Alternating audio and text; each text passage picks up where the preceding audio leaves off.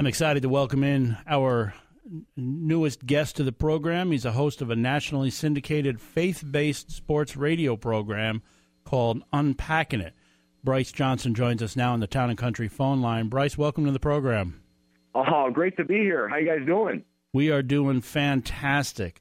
I think it's a brilliant idea that you had to do faith-based sports programming. Obviously, it's also fairly unique. We know our story. It was just kind of an idea. How did you get into it? Well, no, I love what you guys are doing, and glad that we've got the same heart and passion. And my background was involved with sports radio. So I was doing an afternoon sports radio talk show in Charlotte, North Carolina, and ended up really having a change of heart. And God kind of made me realize that I was pursuing my own glory and my own audience and really doing sports radio without much purpose or meaning. And I was getting sick on my way into the show. And I remember one day looking out my studio window and seeing the skyline in Charlotte and just thinking, man, is this all there is? And so God did a work on my heart, and I guess about a year and a half later after that moment or so, ended up starting Unpacking It on one station and really realized that, you know what, if I'm going to do sports talk, then I'm going to incorporate my faith and just be authentic and real and talk about sports, life, entertainment, but also be willing to talk about Jesus and what he's done for me and for people to know him personally as well. So that's kind of how it all began, and it's grown, and God has blessed it, and just continuing to see how he wants to use me and how we can reach sports fans. What's behind the meaning of the name, Unpacking It? Well, we want to unpack sports from a faith perspective, and then we want to unpack faith from a sports perspective. So it's just kind of one of those words that kept popping up where, I don't know, if pastors use it and say, hey, let's unpack these verses or this chapter, and you just kind of hear it every once in a while, and I was like, you know what, this fits for sports, and let's run with it. We're going to get into talking some football. I got a couple of football questions I want to ask you in a minute, but we're a faith-based program, and we love to hear people's testimonies. Can you tell us how you first came to know Christ as your Savior? Absolutely, and I'm so thankful that God chased after me as a young child, and based on my parents and just being surrounded by the right people, realized at a young age that I was in need of a Savior, and so I was about 6 years old when it really did click for me, and it's been a journey and a process of just deeper understanding of, all right, who Jesus is and what does it mean to follow him. And so the biggest struggles, though, for me over the years have been the selfishness and the pride, and just continuing to be humbled and recognize the power of God, the amazingness of God, and the fact that, you know what, even as a young boy, to say, yeah, I received Jesus as my Savior, the grace that is needed every single day, that I continue to fall into grace, and so that's kind of my story, I guess, in a simple way, but a big kind of part of the journey has been my career and the way that God has orchestrated and worked on my heart throughout the ups and downs of radio and doing ministry and wanting to be a radio star, to wanting to be a servant and serve sports fans. And so God is good. He's very real. He's very real in my life, and just want to continue to tell people about it. Well, that's exciting. Let me ask you, I understand you're a football fan, and Bryce, we're in Buffalo Bills country. You know they made a change of quarterback. Do you think that was the right move for them? You think they should have stuck with E.J. Manuel? What's your take on the Bills quarterback situation? Oh, that's a great question. Well, and I'll tell you guys this. I actually lived in Rochester, New York from about age 2 until 5. and then my family moved to Charlotte. So I've got a little bit of a connection to the Bills and like when they're doing well.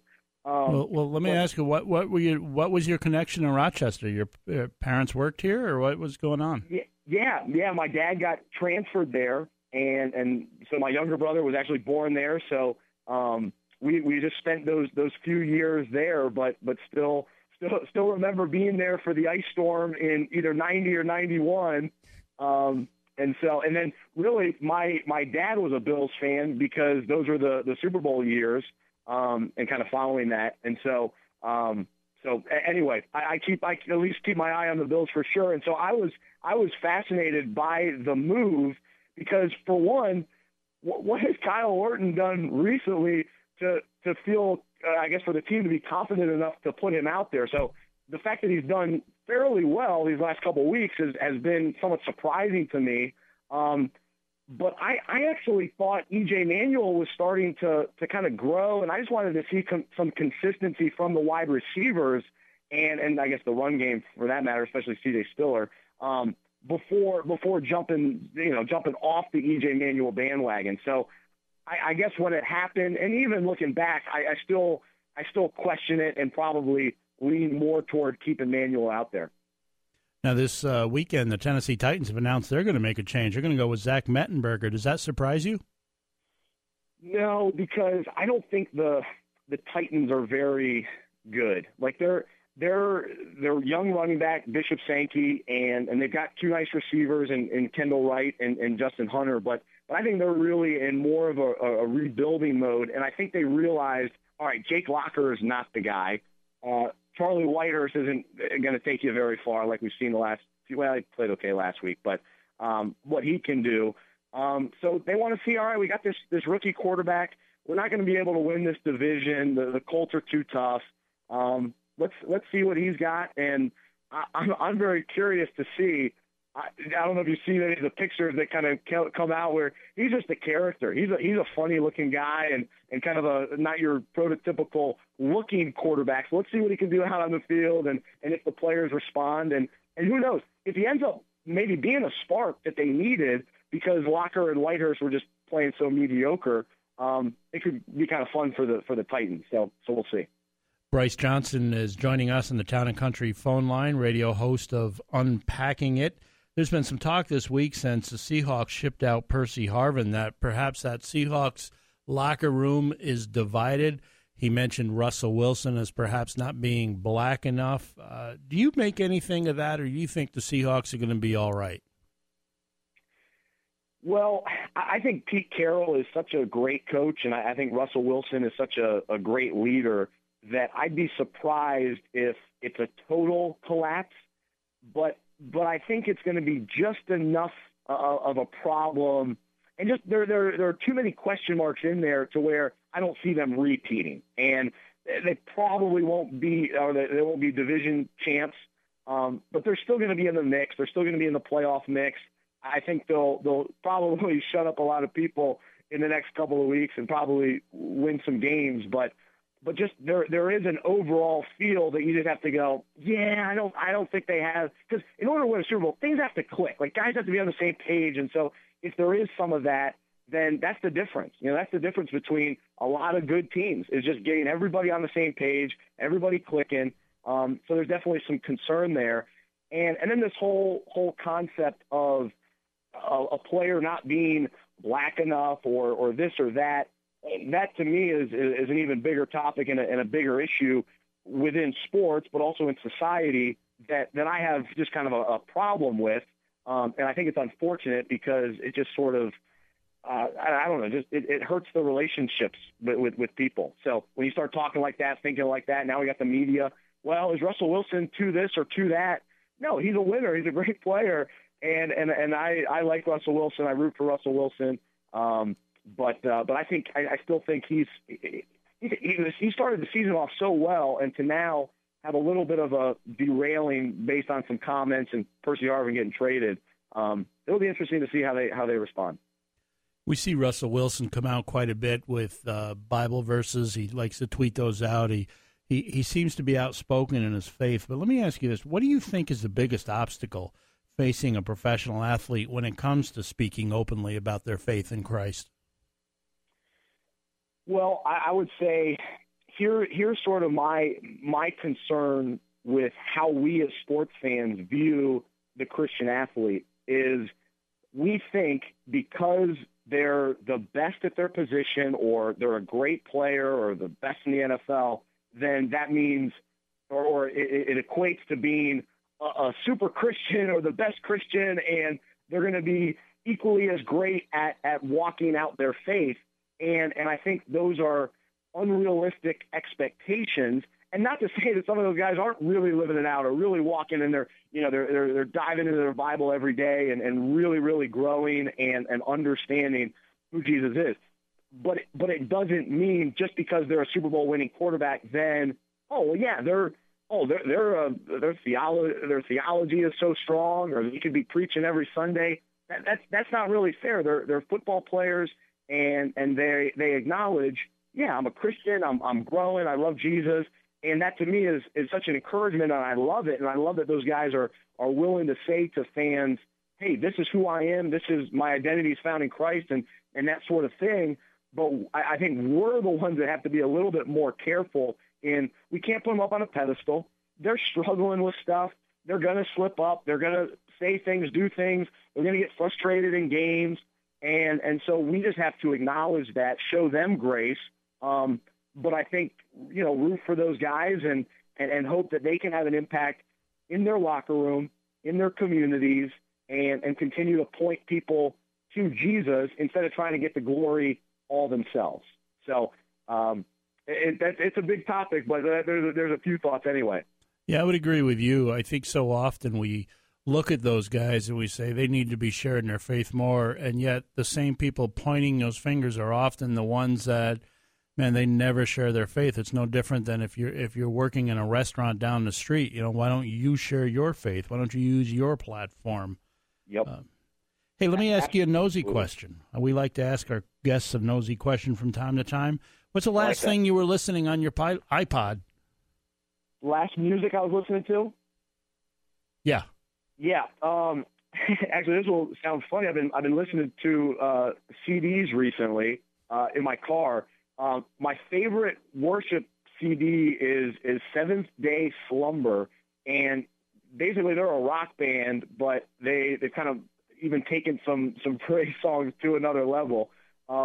So that would be one album recently, and then also I'm a big 1,000 Foot Crutch fan. Great rock band. They've got a new album out, and I listen to them on Spotify. So those would be two anyway. We're talking to Bryce Johnson. He's a radio host of Unpacking It. Bryce, how can our listeners and ourselves pray for you? What are some needs you have with your ministry? Well, I appreciate that. People can kind of, let's see, the biggest prayer request right now is for direction, and really we're looking to link arms with the right people, because we want to create a movement of God, but of sports fans, that we're united and that we're seeking after God's will. And so just that I'd be able to lead well, to be obedient, and to be able to rally sports fans together, that we can grow together, understand grace together, and continue to press on. The name of the radio show is Unpacking It. The host is Bryce Johnson. You want to give us a website and where we can get the podcast? Tell our listeners where they can find you.